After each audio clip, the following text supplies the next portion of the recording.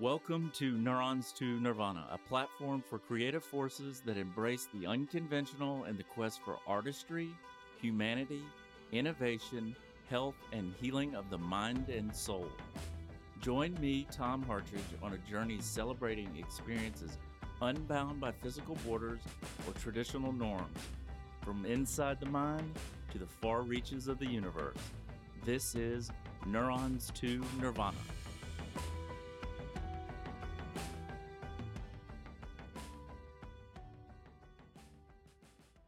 My guest today has been living his dream job for decades. Eric Alper began as a music publicist who has now morphed into a music commentator.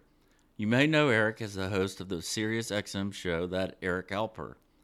Even more likely, though, if you're on Twitter and enjoy music history, you are probably one of his over nearly 800,000 followers who is engaged in his regular prompts asking followers to answer society's most pressing questions like, what 80s song will always be a classic?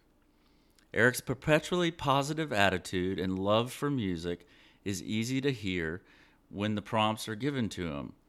Let's jump in to hear some answers from the guy who normally is asking the questions. Eric, how are you today? Yo, I'm awesome, man. It's so good to see you. It's so good to be here with you, Tom. Likewise, man. How are things in Toronto right now?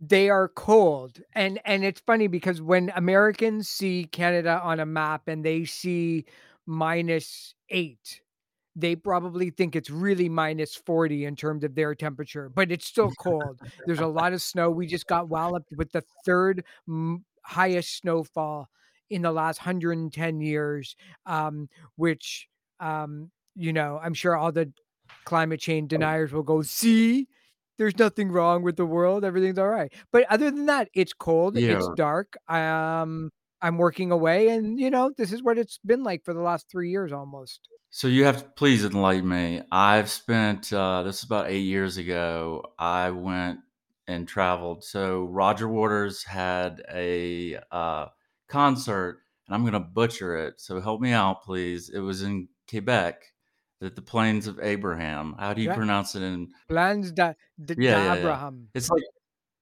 Yeah, or planes to Abraham. That's okay. but that was an amazing experience. We flew into my friend and I. We flew into Montreal, and it was hilarious because I don't think he quite knew that once we were in Quebec, they want to speak French and French only. So we Yo, stopped at a they won't McDonald's, even talk to and you if you speak English. well, I at least had the gumption to say, "Parlez-vous anglais?" And they're like, "Yes. What do you want?" And I was like, "A Big Mac."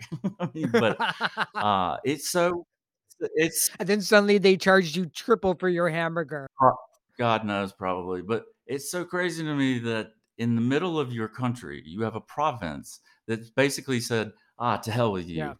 We're gonna speak our own language." Yeah. But where I was bringing full circle, why you Canadians are so nice. Well, that's a pretty arrogant statement to make about our whole country. No, I'm only kidding. We are nice because we are constantly bombarded by Americans, whether it's the film industry or TV shows or music or politics, culture. So Canadians almost define themselves based on who they are not. So we're not like them. And Right. it's not like oh, we're not like them. It's just we tend to want to be like Switzerland, the good people, the people that stay out of Yes, wars, the yes. people that don't really, Right. yeah, the people that just get along, and like, for all our problems that we have, they're nothing of what Americans are going through on a daily basis, just in terms of just sheer anger and division in politics. We don't have that up here. We're a pretty liberal country and have been, except for, of course, our dark history with the indigenous culture of Yes, of course. The crazy thing is Toronto's how far away is it from Buffalo? I mean, you guys are pretty close to the border, 3 hours. right? Yeah. Oh, yeah. Niagara Falls is 15 minutes from Buffalo, right? Yeah.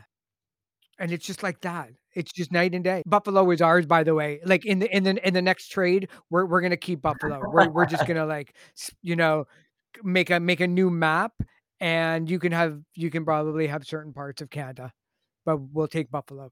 Okay, fair enough, fair trade. You can have it. So are you originally from Toronto?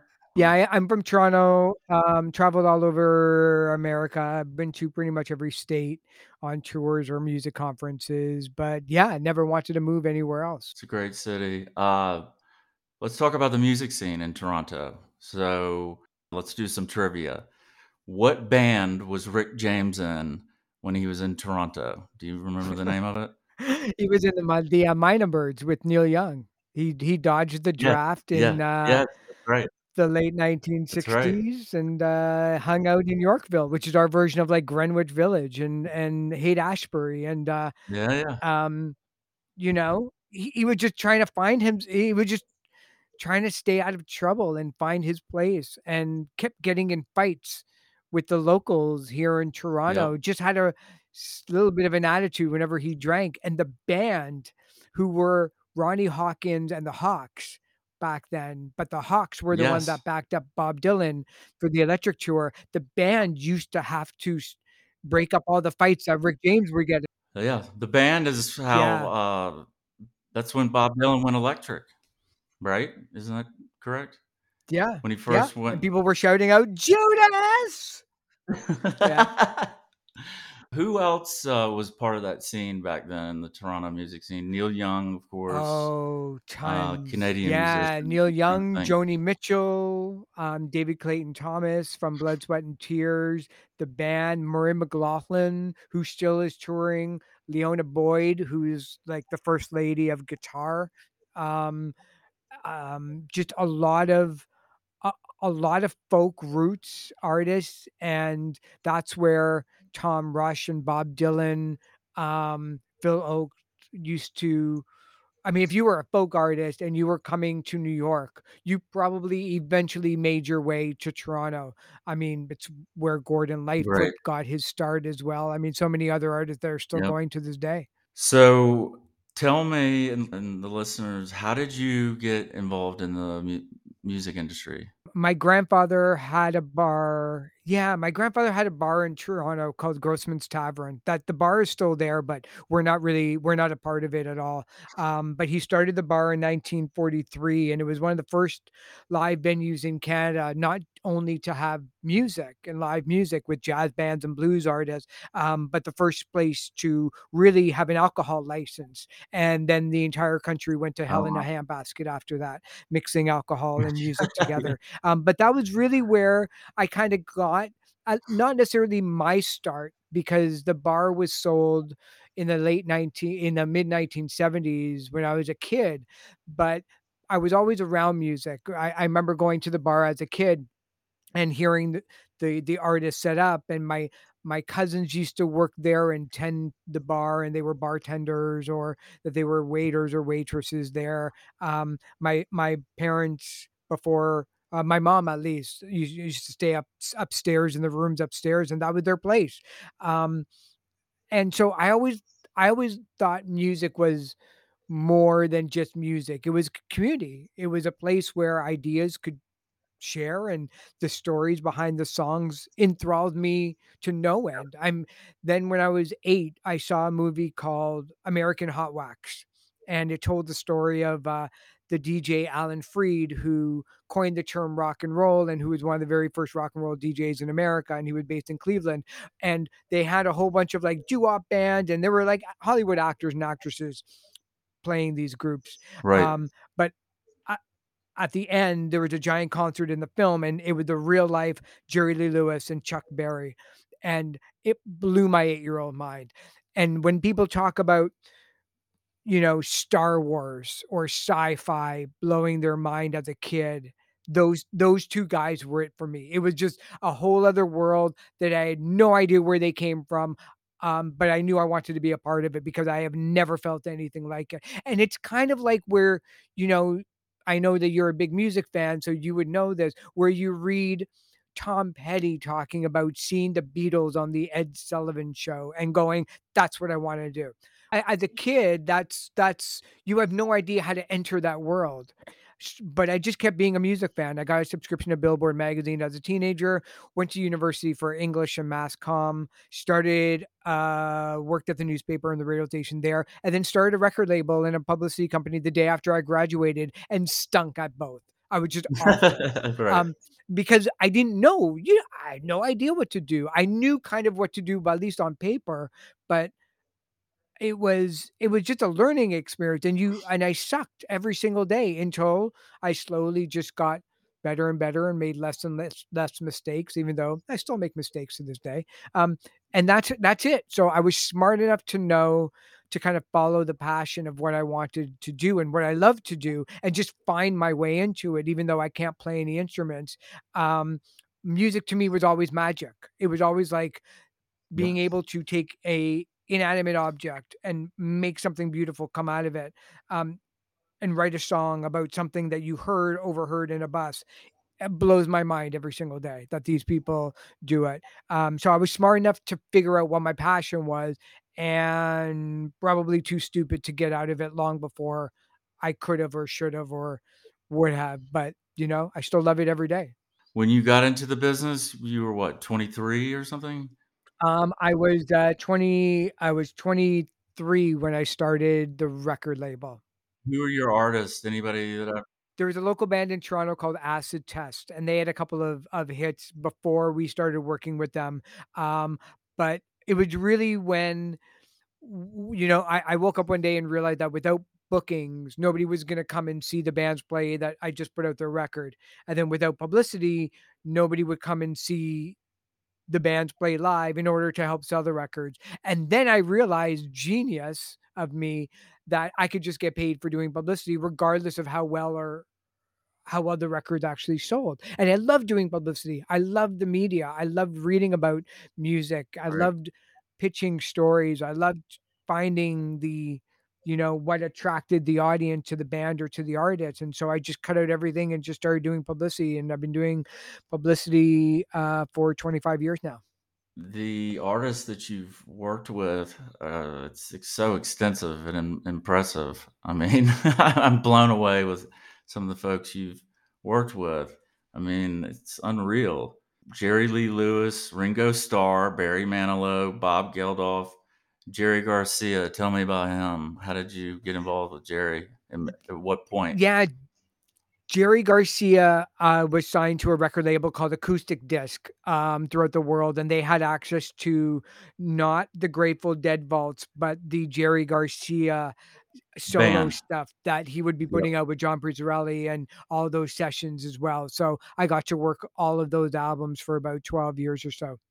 And then, I mean, it's just insane. Ray Charles, when did that happen? Ray Charles was 4 months before he unfortunately passed away. We were working the Genius Loves Company album, that ended up winning something like 7 Grammy awards. It was his last studio recording, and it was on Concord Records, and we sold about 300,000 copies the first week here in Canada of that album, which is the equivalent of selling 3,000,000 copies in America. It was wonderful, and I got to actually talk to him a few times during the late recording sessions when he was hanging out with Nora Jones and a couple of other artists as Yeah, well. yeah. So that was pretty special. Well, he, of course, Georgia on my mind. I'm originally from Savannah, Georgia, so Ray Charles means obviously a lot to to my old Yeah. former home state.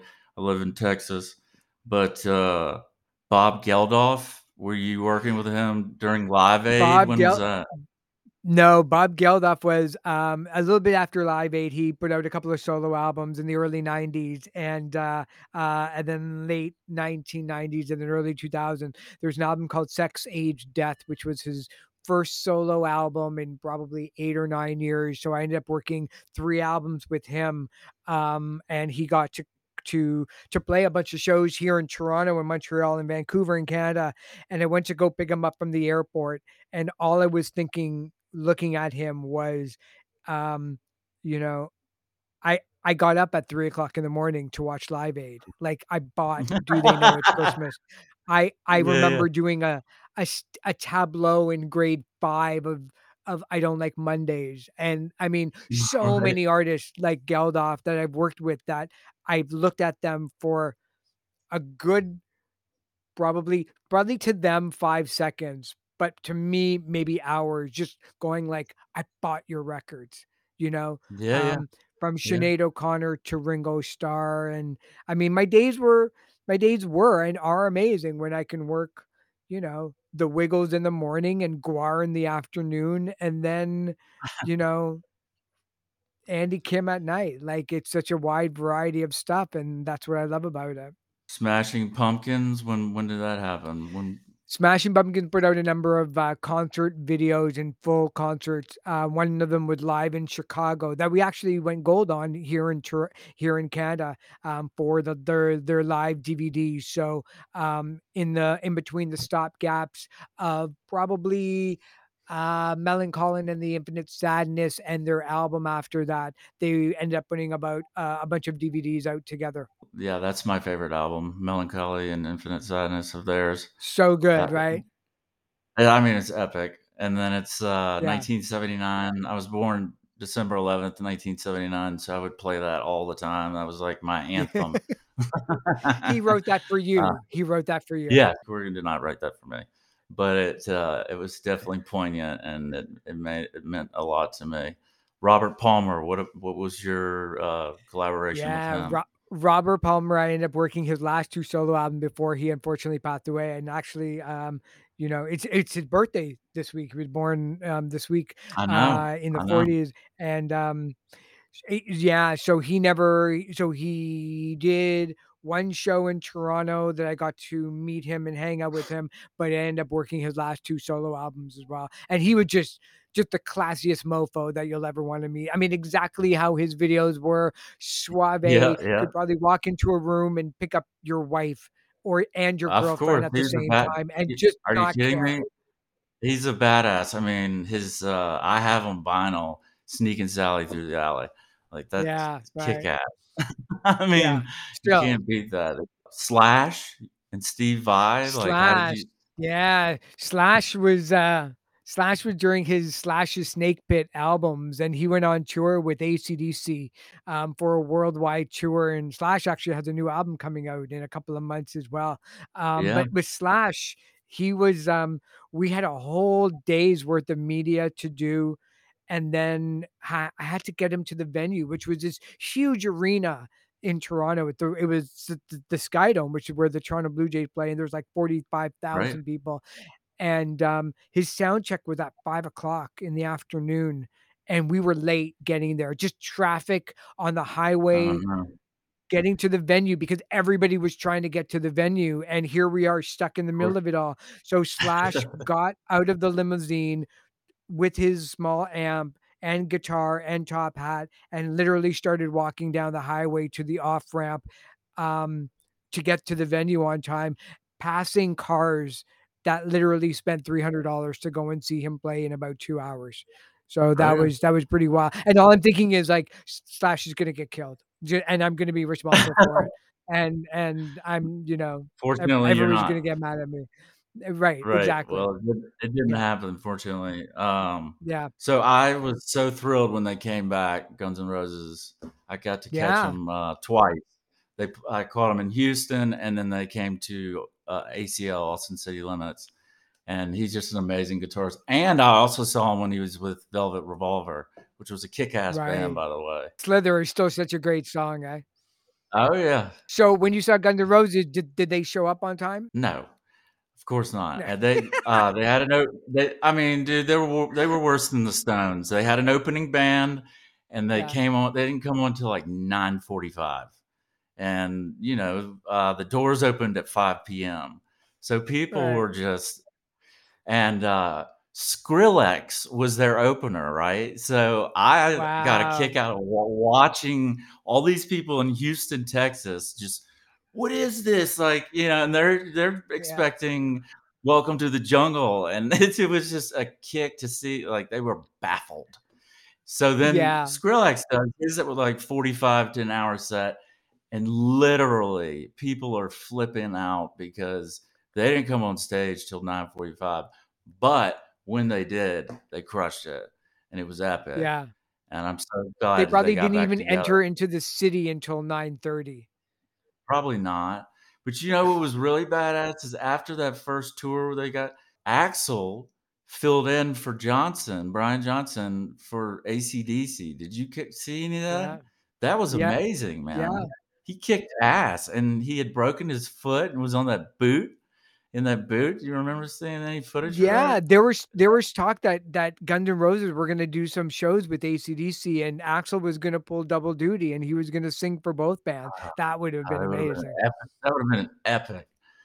Yeah. Um, The first time I knew that Twitter was bigger than what I thought for me specifically. It wasn't the amount of people that were following me because I've got a concept of it, but it doesn't really mean that much because I've always posted and tweeted whatever I wanted to, whether I had 4 followers or whether I've got 800,000. But there was a night when I saw Guns N' Roses. The doors opened up at 7. They were supposed to get on at 8. They didn't show up till, at the end of it until about 11:30. Um, are you and serious? all the while, I'm tweeting live that night, and I'm getting bets on what time they were gonna show up, and I must have The got over-under. maybe right, like, I must have got, like, 20,000 responses and replies, and I was giving away stuff all night. I was like, "I'm gonna give away, like, 50 CDs, within the next hour, if they come in the next hour and somebody guesses the time." And at the end of it, I think somebody bid like or somebody guessed like 11:45 and they showed up at like 11:40 and I went to go to the merch table and I bought like Guns N' Roses shirts and hats for the winner. But it was all over the world. I mean, people were just guessing. People were like next Tuesday. Like they're not even going to show up that night. They're going to show up like a week from now. But they've been pretty good. They've been really good Ye recently. Yeah, of course, but that were you at the Montreal show when Axl just flaked out and they had the co-billing with Metallica No. and there was that riot? No. Remember that? Even Oh my even god. if I was at that show, I would have left at the first instance that something was going to go bad. I am not one of Oh, these people that thrive on okay, danger good. and mosh pits. Yeah, Okay, and good, riots. I good. wanna read that I wanna read about it afterwards. Yeah, yeah, I for don't wanna be in sure. the middle of it. So do you have a big vinyl collection? No. Record collection? No. You I don't? No, because I had a big CD collection. Because when I was working at Koch, and then Koch got bought out by Entertainment One. When I first started, I had my own company for about 5 or 6 years, and then I got a job offer working for Koch, and Koch at the time was the largest independent distributor in the world, and they were distributing 500, 600 different record labels to retail in Canada. Right. And they never had a publicist. And so when the president of Koch asked me to work, he asked me what I wanted in terms of pay. And I said, just give me one copy of everything that thing that you're putting out because I'm going to Yeah, spend all my that's cool. paycheck on your labels anyway. They had Beggars Banquet, Right, which was home to the Charlatans and the Cult. They had Smithsonian Folkways, and I bought everything on oh, there nice. anyway. They had Compass Records. They Right, had all the, Metal Blade and Hopeless and Relapse and all of these amazing labels. And they never nobody cared about Canada. We were 4% of the world to them, to the record label.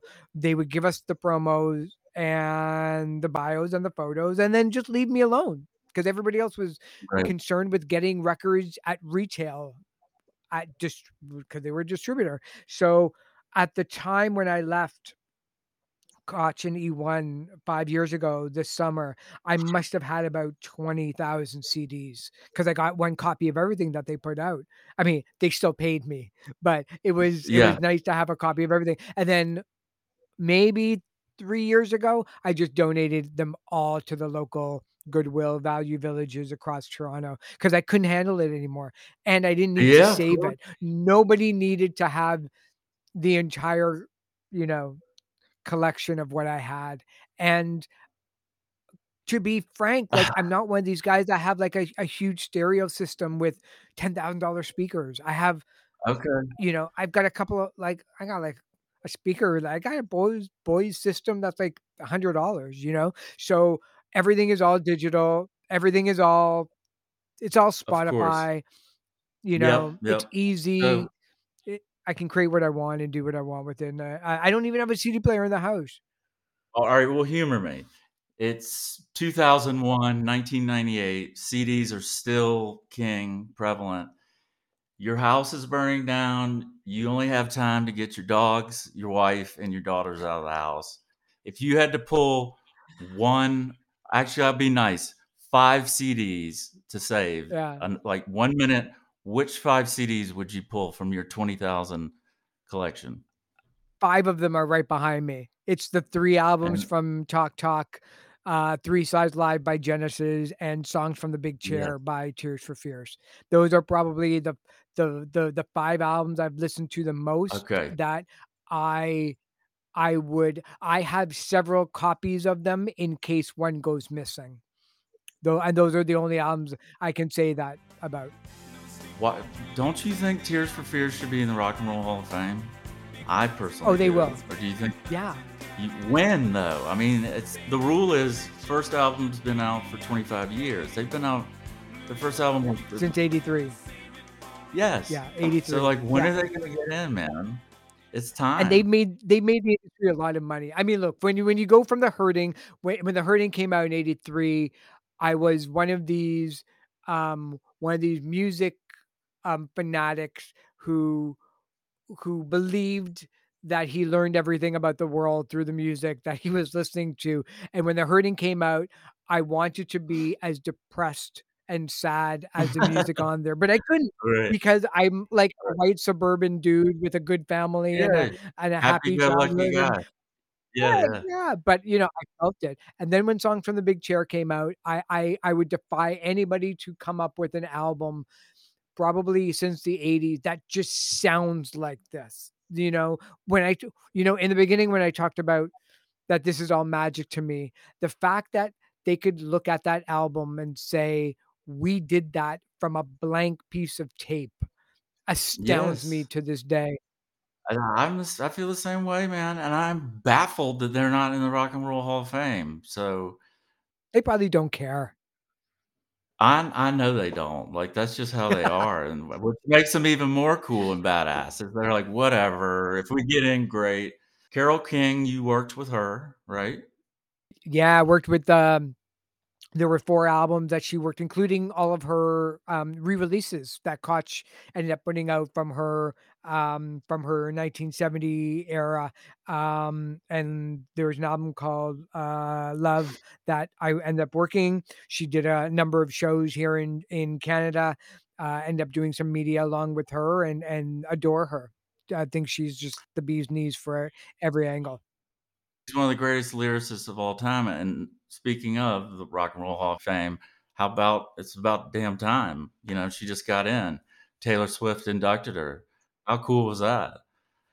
It was Yeah, awesome. that was great. I mean, the Rock and Roll Hall of Fame has always had a problem getting women in when they should have. I mean, the Go-Go's should have been in there years ago. But yeah, that's what happens when you're like a white male dominated association. And no slight to them. They're always gonna do what they want to do, and everybody is always gonna criticize them for it. But like there just needs to be one year where they just let in 25 people just to get all caught up in those people that broke down the doors for everybody, you know?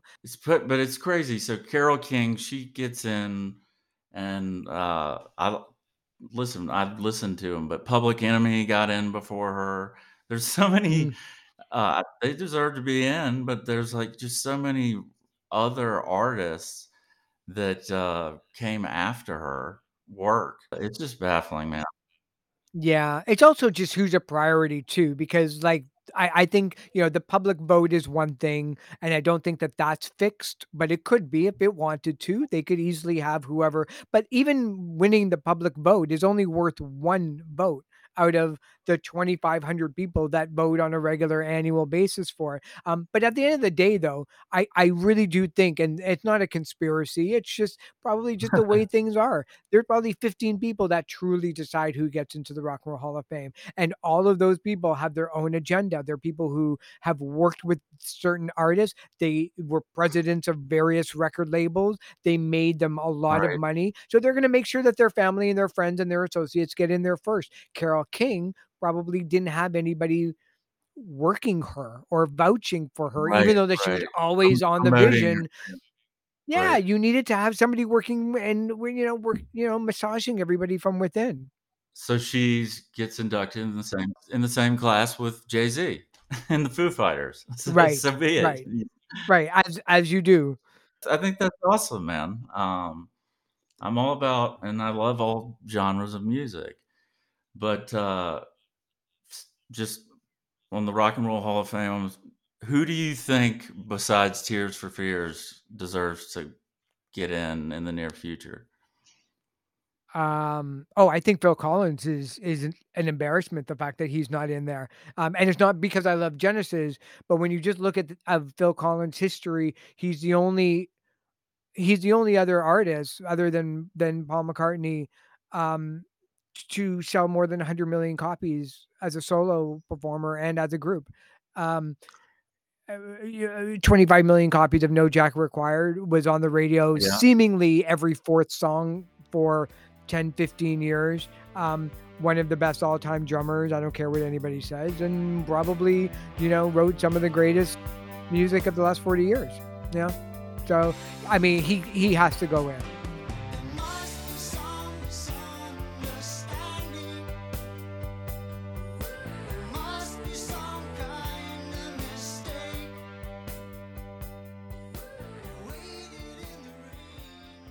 Back to Genesis. So, are you Genesis Peter Gabriel or Phil Collins? Phil Collins, I Oh, guess. Phil Collins. For Phil sure. Collins. You know what? And I don't slight anybody. I mean, look, I don't slight anybody that has that, Peter Gabriel versus the world.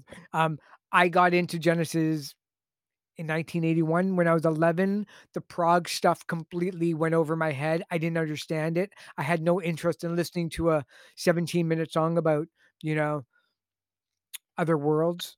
Love Jethro Tull, but I only like Thick as a Brick because Thick as a Brick to me sounds like 72 pop songs pushed or smushed all together. But I never got into Yes until 90125, and I never got Yes was into the awesome. Moody Blues Yeah. until they started having pop hits. So I kind of missed all that prog stuff, but, you know, Peter Gabriel's solo stuff is mind blowing. I He mean, should be in the Hall of Fame. he did get in. I thought he just got in. I don't know if Peter Gabriel is in there. Fact I checking, think you're man. right But though. while I'm talking, that album, epic. I love So. Epic. Peter Gabriel is in the Hall of Fame. 2014. You are Told right. you. Look at you, man. Yeah, and yeah, man, that's why I wanted to talk to you. I wanted to riff with you. But, So should have won the Grammy, but instead Paul Simon, which is a good album, Graceland won instead. But I thought So personally, I enjoyed that one better. And it's funny to me Yeah. because they both have similar, they both, were had Western African musicians, same kind of vibe, Yeah. remember? Uh Anyway, yeah, Phil Collins, the fact that he is a badass and was the lead singer, drummer, and that's what I love is when the drummers are Yeah. like the lead singer of the band. Kind of like Don Henley. Who else has done that or pulled that off? For the drummer stuff, Levon Helm for the band, although that he didn't really Mhm. have that much Yep. of a solo career. Dave Grohl, for Nirvana and Foo Fighters, and Yeah, but he didn't sing at all for Nirvana. no, Like, right, Kurt would not let him sing, and I watched a really kick-ass interview with Howard Stern where he had already started writing songs, and he would go to Kurt and show them, and he was just like, "Nah." But it was cool, it ended up working out because that's what he used for Foo Fighters.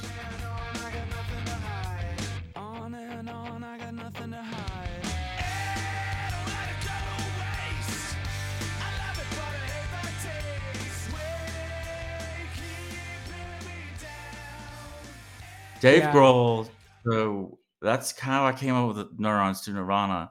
I'm very proud. The first CD I ever bought with like the $20 my dad gave me when I was 11 was Nevermind. And Oh, look at you. When I heard Dave Grohl play drums, I was like, "Holy shit!" And the two of the worst things about it, it's a joke. I don't sincerely, but kinda was he took my drum kit when I was 15, and then he told Right. me that being a comedian, that was no way to make a living. But Dave Grohl is one of my all-time favorite drummers, and he's right up there.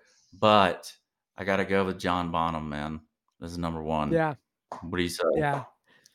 Yeah, I mean, in terms of feel, like, he's amazing. The only reason why I think I'm attracted to Phil's drumming was it always sounded like another instrument. Like, it was just so melodic that in my car or when I'm doing air drums or whether I'm doing the sounds of his drum, they were always to me like he was playing guitar. And even Dave Grohl himself, like, talk about Dave Grohl, he said that too. He plays the drums like he plays guitar, and he plays guitar like he plays drums.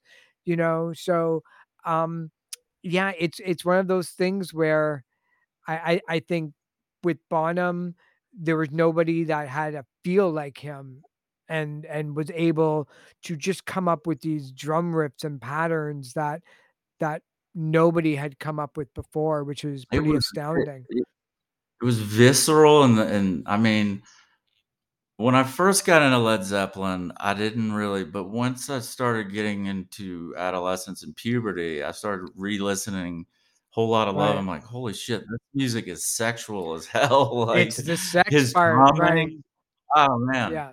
And so Zeppelin blew me away. What is your favorite Led Zeppelin album? Um, you know, I look, I like 4. I like, you can't. I mean, like, there's fun stuff on In Through the Outdoor, like, there's some really cool stuff on there, but, like, from back to front, there's times on a Sunday where I just feel like jumping out of my skin because I've been working too hard and it's frustrating me, and n nobody in the Right. world knows that I'm mad, but things just are happening, but to the rest of the world, everything is peachy keen. You put on, like you put you put on Zoso, and all of a sudden, it's like you just feel like they're doing it. They're doing it for me. They're getting my anger out for me, you know? So that's a pretty heavy album. 2 is great, 1 is great, 3 is great, everything that they do is great. And the crazy thing is what were they together for 11 years? Bonham died in Yeah, July of '80. yeah, What do you think yeah, I mean, the Stones have been going on forever. Can you imagine what Led Zeppelin, like, how far they could have gone? Even with yeah, an additional 5 years. Epic. yeah, Uh, especially because, like, Robert Plant solo stuff afterwards, I kinda liked. I like Principle of Moments I and kinda dug it. and I dug it. Filmed Yeah, at yeah. 11. Like, I was like, "Hey," Yeah, you stick Jimmy Page on there and Bonham drums and John Paul Jones, this is a pretty great album. But, yeah. but that's why the Stones are the Stones, and that there's nobody like them, and there never will be another ever, ever, ever a band like that. Because the Stones never veered except for, like, disco here and there and stuff, which is completely fine, A but, little. like, they were Yeah, always they yeah. were always a blues band, always. Yep. I mean, well, Robert Johnson was an influence, Muddy Waters, of course, Yeah, like, it's clearly evident that that's yeah, where they got their start yeah, from, and everything. Chuck Berry, you Yep, know, isn't it ironic that some of the best English the bands from England were their inspirations were black musicians yeah, and not because they American were. bands, 'Cause they were cool. isn't it? 'Cause those musicians that they Yeah, were listening to were, like, amazing, like Willie Dixon or Robert Johnson, Etta right, James, they were you know, exactly. it took the British to show Americans what kind of music they actually created and respected and I deserved, know, you know? that's like, I'm embarrassed, like, why didn't we as Americans pick that up? It's Well, crazy. you We you let the guys did, across the but you pond. were always yeah, I Yes, mean, you but did to a certain you know what extent, I'm but, saying, man. yeah, I You know know, what I'm saying. I know. But that's like Canada and me being here. Sometimes I have to leave Canada in order to understand how good I have it. And I think if more Americans would leave their country or their state and traveled more, they would realize what a glorious idea America is and kind of maybe treat each other a little bit different, you know? But same thing goes with I music know. and society. Sometimes you just don't know what you've got until, somebody else kind of shoves it in your face. Yeah, until you venture out and try something and explore something new. I mean, that's what's so scary about society right now. Everybody is so siloed in their little Totally. bubble and beliefs. Is it like that in Canada? It's not, is it? No, no, no, I we're a mean, what the liberal hell, country. dude?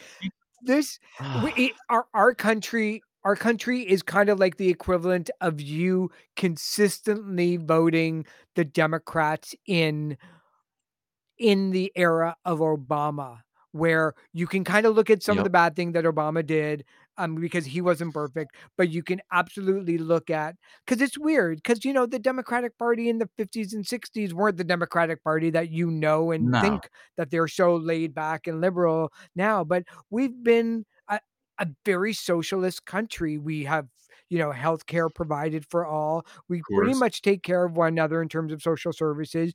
And America seem to be like the only country left that really doesn't want to have um the really truly melting pot where it's okay that others people speak in different languages. It's okay to share in each other's experiences, and it's okay um to pay a little bit more so that everybody can have a little bit more. Um, and that's what kind of a country it is. It's also because we spend so much of our time in winter, you know, Yeah. we Yeah. we're so happy to be outside and be friendly towards one another because, you Yeah. know, 4, 5, 6 months of our whole lives every single year is spent like in the cold. I don't know how you do it, man, because I can't stand cold weather. I'm in Marfa, Texas. It snowed a little bit here this morning. I'm just here for the on a holiday. Uh, I live in Austin, so Austin is like a blue dot in a huge ass red state, and Totally. it's a great, progressive town, but Texas, it varies in places. So I got a real kick out of. We're going to talk about Twitter for a second. I got a real kick out of your post. You posted Weaver D's, which was my favorite soul food restaurant as a student at the University of Georgia, and you Oh, mentioned that's Automatic amazing. for the People. How the hell did you Yeah. know about that? 'Cause people don't Oh, I'm know, a huge unless REM fan. Oh, REM okay, probably told me more about America than any other history book.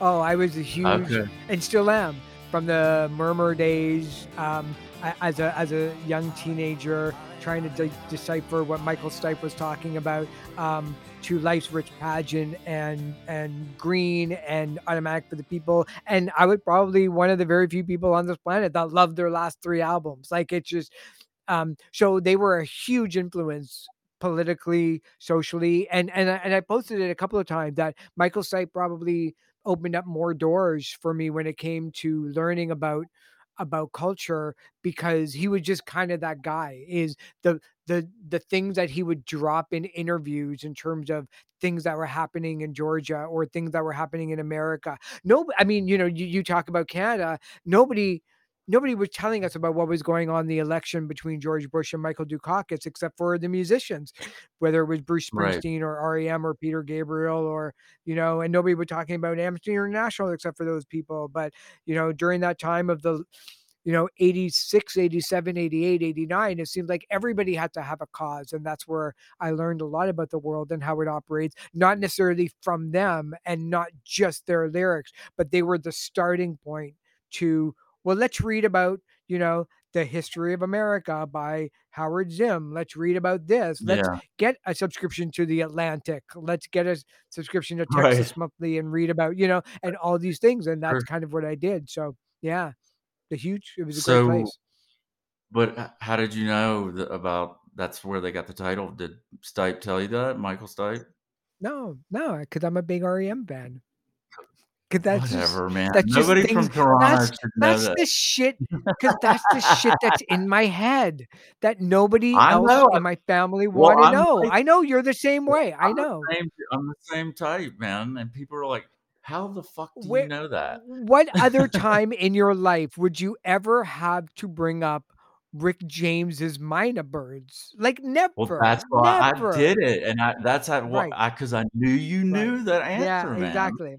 Exactly, because 'cause And we're just 2 peas in a pod. But REM led to, like, finding out about who the Indigo Girls were, and that's, like, my wife. I was gonna ask you about that. Like, how did you get involved? They're from Decatur, Georgia. Like, how did you meet them? Did REM introduce you to them?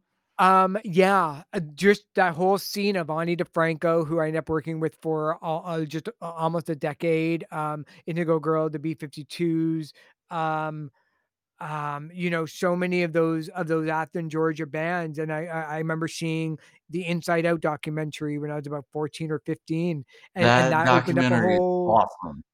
Yeah, amazing, That is right? an And so Let's awesome. Active and all these bands, and you know, Pylon, don't forget about Pylon. Yep. Yeah, and then when you Yeah, listen to the, like, campus radio now or KEXP or WFUV, like, they'll throw in those artists, and it's like, "Oh, yeah, here's my yeah. point." But it's like, my wife's favorite band of all time was, and still is, the Indigo Girls. So when we saw the Indigo Girls in Syracuse, New York on our 2nd date, and we drove Oh, from Toronto nice. to Syracuse, and that's where we got to know one another. We're sitting in the car for 5 hours driving, and, um met them through, Amy Ray was starting a or had a record label, and I was trying to get distribution onto Koch, which is the label that I was Okay, working with. right. So she ended up we ended up getting distro through that.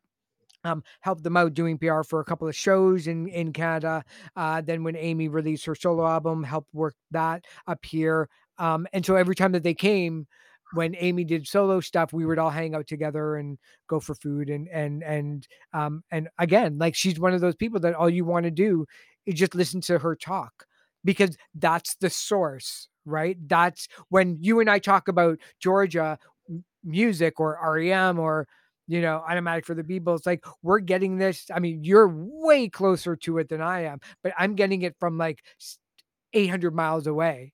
So I'm getting it Sure. almost like as a carbon copy of a carbon copy. But you're getting it from the actual source. That's the Right, important right. thing. And when you listen to So Amy do you Ray tell you about Michael Stipe, it's like, that's my God that you're talking about. still talk to Amy often? I Do you keep see in touch I with her? talk to them whenever we both have a reason to. Yeah, yeah. Cool. Whenever I need them to make a video for somebody, they'll always come through. They're lovely, amazing people, just so good at what they do, and just such good people. Pure I mean, you can feel the pure love and out of their music. It's just amazing. Well, that's and you talk about politics and you talk about Canadians and stuff. If you're on the wrong, it used to be really easy. If you were on the wrong side of REM and the Indigo Girls, you were probably in the wrong. If you Yes. sided against what Peter Gabriel and Bruce Springsteen and REM had to say, chances are you were probably on the wrong side of the issue. Now, it doesn't really matter if you're on the wrong side of True. the issue, because you just have a strong enough voice, maybe even a louder voice than what I used to think was the right reasons. Who on earth would be against the ability to vote? Well, turned out a lot of people. So Don't you even look get at me that started and on that. no, I Yeah, I know, but that's what music teaches you, right? It yes. more musicians would kind of teach you about how to just get along with people and learn about your history of where you've come from, because they had to as well. REM just didn't come from out of nowhere. The Stones didn't come out of nowhere. They all came from somebody else, from somebody else, from somebody else, and that's the best thing that history can teach you, is not to fuck up or not to recreate those mistakes over and over again. But we keep fucking up over and Because you over, and guys it's don't aggravating. care. Because people don't care. Well, I do, and I mean, that's I why, know you do, but you're no, not punished by it anymore.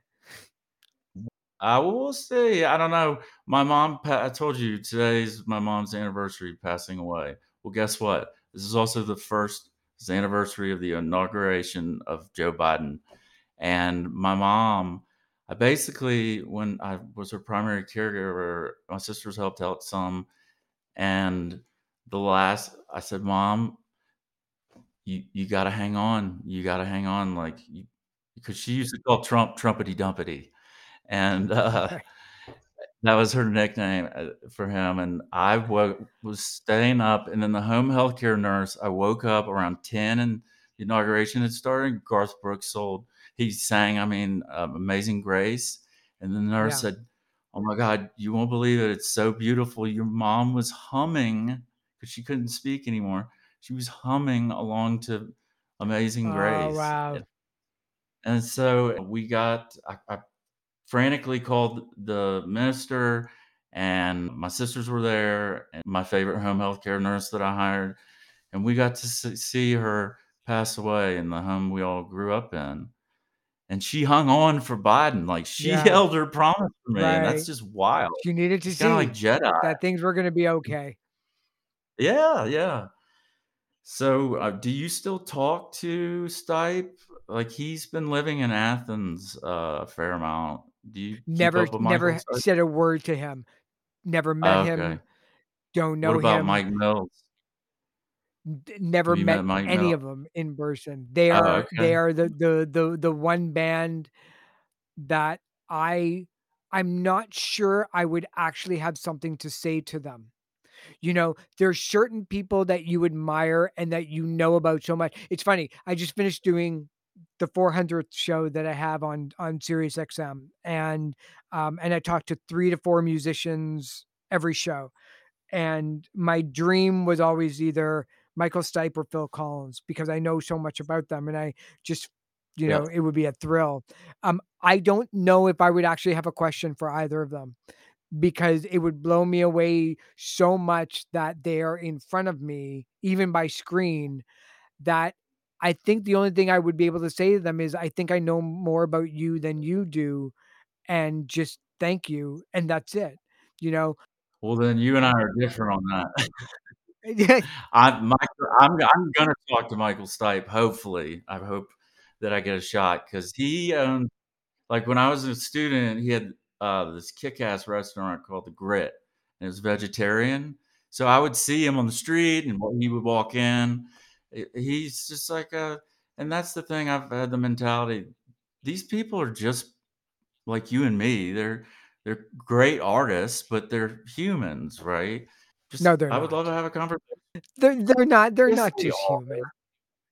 Yeah, I dude, know. They, um they don't want you to be gushing over them, like, they just want you to treat no, them that like a normal no, and you're absolutely right. No, and I've certainly been around people that, you can't you can't tell Ringo Starr that he was in the Beatles because he knows he's in the Beatles. You can't well, ask of him course. about some of those, although I wanted just to ask I just want to ask him about, the whole Paul is dead rumor. Like, that fascinates me. That fascinates Oh me god. culturally that that ever happened in a planet before social media, that that even existed.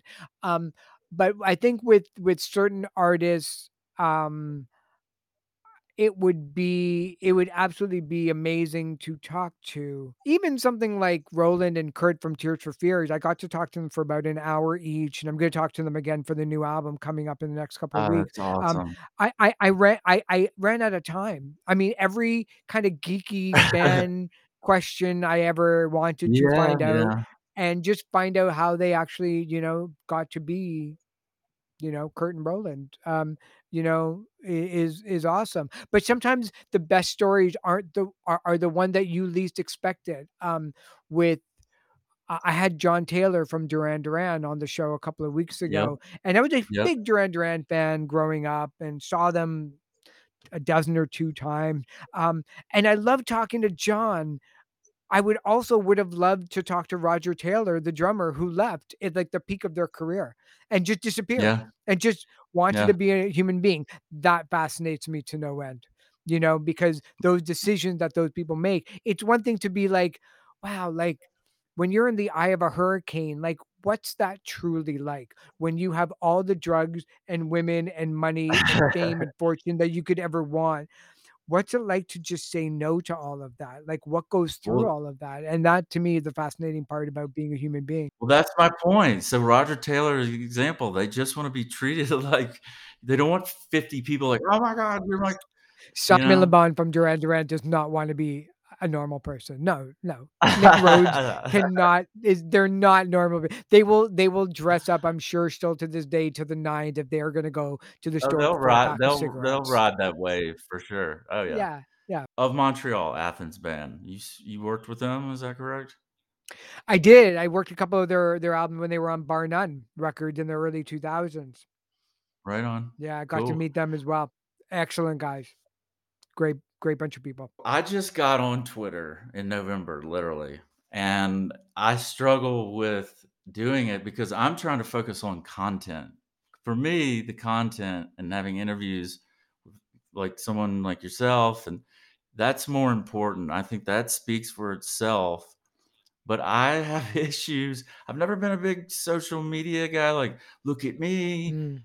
What you do, I love, and that's how I came across you, is you throw out these great trivia things and ask people to engage with and now Mhm. you have friggin' what, 800,000 followers? How did you do that? Yeah, over 1,000,000, across social media, because I never really talked about myself, because I always managed to put the spotlight on what other people were doing and not going negative, really. I mean, that was the big thing is I never wanted to divide up the audience into, "This is how I feel about politics," or, "This is how I feel about life." You kinda know a little bit about me based on the things I post but, like, I'll still post about Olivia Rodrigo because I think she's awesome, knowing full well that Right. I'm going to get 8 retweets on Twitter. But I can post a photo of Brian Jones from 1967 and get 16,000 retweets over it. I know that. I know how it works. But I just choose to just continue to do what I wanted to post and all the information I wanted to purge out of my brain. Unfortunately, for somebody like you, if you just have to kind of find that road. If you don't like to talk about yourself, but basically Twitter is just jumping up and down with a bullhorn, hoping that somebody notices you, where complete strangers will follow you and talk to you for no reason. Yeah, I am taking the same approach as you, like, just plant medicine, mental health. I'm not Yeah. talking about negative things, so I'll stick with your your Yeah, and formula. just keep going. It's just Look on working, the man. trending topics, wish people happy birthday, blow people's minds, just use it for good. Social media needs more people doing more good things on it. And I'm not talking about just like trying to change the world. Just, I can't tell you how many emails and direct messages I get from people every day that say, you're the first stream I look at in the morning and the last before I go to sleep. And especially during the years of Trump, where, Twitter was just an absolute cesspool of hate. But I never went there. I never wanted to be that. Do you ever make it down to the States for shows or to see concerts? I used to, but since, I mean, nothing since the last 3 years or 2 years of COVID. I don't Right. even think I've gone out more than 3 times to see anybody in the last 2 years to begin with. But yeah, I used to go to Syracuse. I used to go to Buffalo a lot. I was at South by Southwest for 21 straight years in That's the why I was 9 gonna yeah. that's why I wanted to bring up. So that's my favorite. You have ACL, but South by Southwest, I love because they have pop-up shows, and you get to see them in little like, these awesome kick-ass bands and little dive bars and get a really unique experience. With that coming up, fingers crossed, hopefully, they don't cancel it again. What are some upcoming bands that, like, I should try to reach out to? Do you know bands that are gonna be performing this year at South I by or don't. I it would doesn't reach even out have to to be everybody because the fact that they're coming to Texas, first of all, is a big deal. And Yeah, right. let's not minimize that. There are a lot of artists. I mean, there's so many things. Look, people love to shit on South by Southwest, and I would never be one of them. I love South by Southwest. I walk differently when I'm in Austin. I feel different when I'm there. And people love to complain about it. But the fact is that this year in 2022, if you are an artist coming down and playing South by Southwest, God love you because there's a lot of artists that's not even stepping foot in the state of Texas. They're not breaking COVID protocols. They have no desire to travel. They have no desire to put their audience at risk. And that they have, it's just going to be a very different year, I think, for the next at least another year. Just the sheer amount of cancellations that America and I Canada know. and the world is facing with tours is astounding, and that should tell people, maybe let's just sit this one out again while we still take care of COVID, because it's not over. It's not over by a long shot, but I Not I easily. miss going down to Austin greatly, bigly. Well, I hope, you know, please let me Next know if year. you come Next year, down you and there. I will go and we'll meet up and we'll have tacos and nachos for breakfast. And probably we'll talk 6 hours about the most mindless, trivial music trivia Absolutely. people. Totally. We'll go see that block over there. Let's talk about who walked past that block in 1976 on the way to Yeah, a jam yeah. session that nobody in the world cares about except for you and I. I did read something I kinda wanted because it's your daughter, she's doing a lot of stuff, Hannah's advocacy. You wanna talk about that? Yeah. Yeah, her name is Hannah. She's now 19 years old, and Well, she wrote her first book at 16, and it was called Momentous, and it's how you find your spark, how you find the thing that wants, to find your passion, and how you can change the world and how you can put it into practice. And she interviewed people like Malala and 18 others, just trying to make the world a better place. And she's traveled across North America, speaking all over the place, to hundreds of thousands of people, and she's still doing good. And she loves to put the spotlight on other people that are doing good. And you can find her at that Hannah Alper on Instagram and the website as well. yeah, no, I just came across it and I thought it was for her age when she started, like, we need more people like that. And, I agree. it's, She started her blog at 9 years old and started about, talking about what people can do within their community to help out the environment. And, small things add up. And that's what she's been preaching for the last, 10 years. and then, the last thing I wanted to bring up was, your Sirius XM channel. How long have you had it going on? It was in I've Canada had it. first, right? Yeah. Yeah, it's channel 167 Canada Talks, but you can also pick it up in America on the SiriusXM app, and the show is called At That Eric Alper, and I get to just have play dates online with artists that I love, from Bob Geldof I'm to envious. yeah. Yeah, you had Yeah, it's a Amy lot of Mann, fun. you lucky Yeah. bastard. Yeah, You it's do what? you You keep doing this, and you're gonna have your own show on SiriusXM very soon too, don't worry. I um, well, listen, man, I really appreciate this. This has been awesome. I could talk to you Oh, for, it's like, been great another to 8 talk hours. to you, Tom. I'm so glad that we met. And I know that there's like a second or Yeah. two delay, but look at us. Look at us pile through this technology in 2022. True. At least we do have that, and so that's with the technology, I'm still able to book guests and do my dream with the podcast, and you're obviously doing that as well. Yeah. Yep. Well, look, just keep doing it. Do what you love. Look, all you have to do is just take a look at the artists that you and I have talked about in the last hour and a half. None of them had a plan B. People just did it. They just did it, or that they had a plan B and it was a job and then that was it. Nope. They just did it. Nope. No, I'm not doing, anything else for the rest of my life. Like, I refuse to. I've been stuck did sales, stuck in a cubicle, worked for corporations. Screw that noise. I'm done. Like, this is Yeah, what good for I you. wanna do. So you've been an inspiration to me, man, and I'm glad that you're putting out positive vibes to people, and that's why you have over 1,000,000 followers. And, But I only is know your 4 show people going in real life, though. Yeah, right. What are you talking about? It's been great hanging out with you, Tom. I truly appreciate it for Well, everything. Eric, can't thank you enough, man. I Thanks, really, Tom. really do It's a appreciate pleasure to this. be here, and it's an honor to talk to you. Same. As a listener, I'm sure you could tell that Eric and I could continue riffing on music history and trivia for hours on end. I had a great time talking with Eric. Eric Alper really is that Eric Alper. And if you're not one of his over 1 million social media followers, then I doubt you're listening to this podcast anyway. Eric is an amazing, positive, and gregarious influence across the music industry, and he is making his own mark in music history. I already take to heart his recommendations on growing an audience. First, stay positive. Second, don't talk about yourself. And third, use social media for good. For Eric, who I know is listening, I look forward to meeting you in person and setting hours from my day aside to banter on music history. You have an open invitation to return to Neurons to Nirvana anytime. And for the listeners, there's a lot more of this music trivia and nuggets of music fodder coming your way. On my next episode, I'm excited to introduce funk boy Ivan Bodley, who has been the bassist to over 50 Grammy Award-winning musicians and is himself inducted into the Blues Hall of Fame. As Eric said, music teaches you about your history. Keep listening to learn more. For now, though, thank you again, Eric Alper, for your passion to music and your positivity.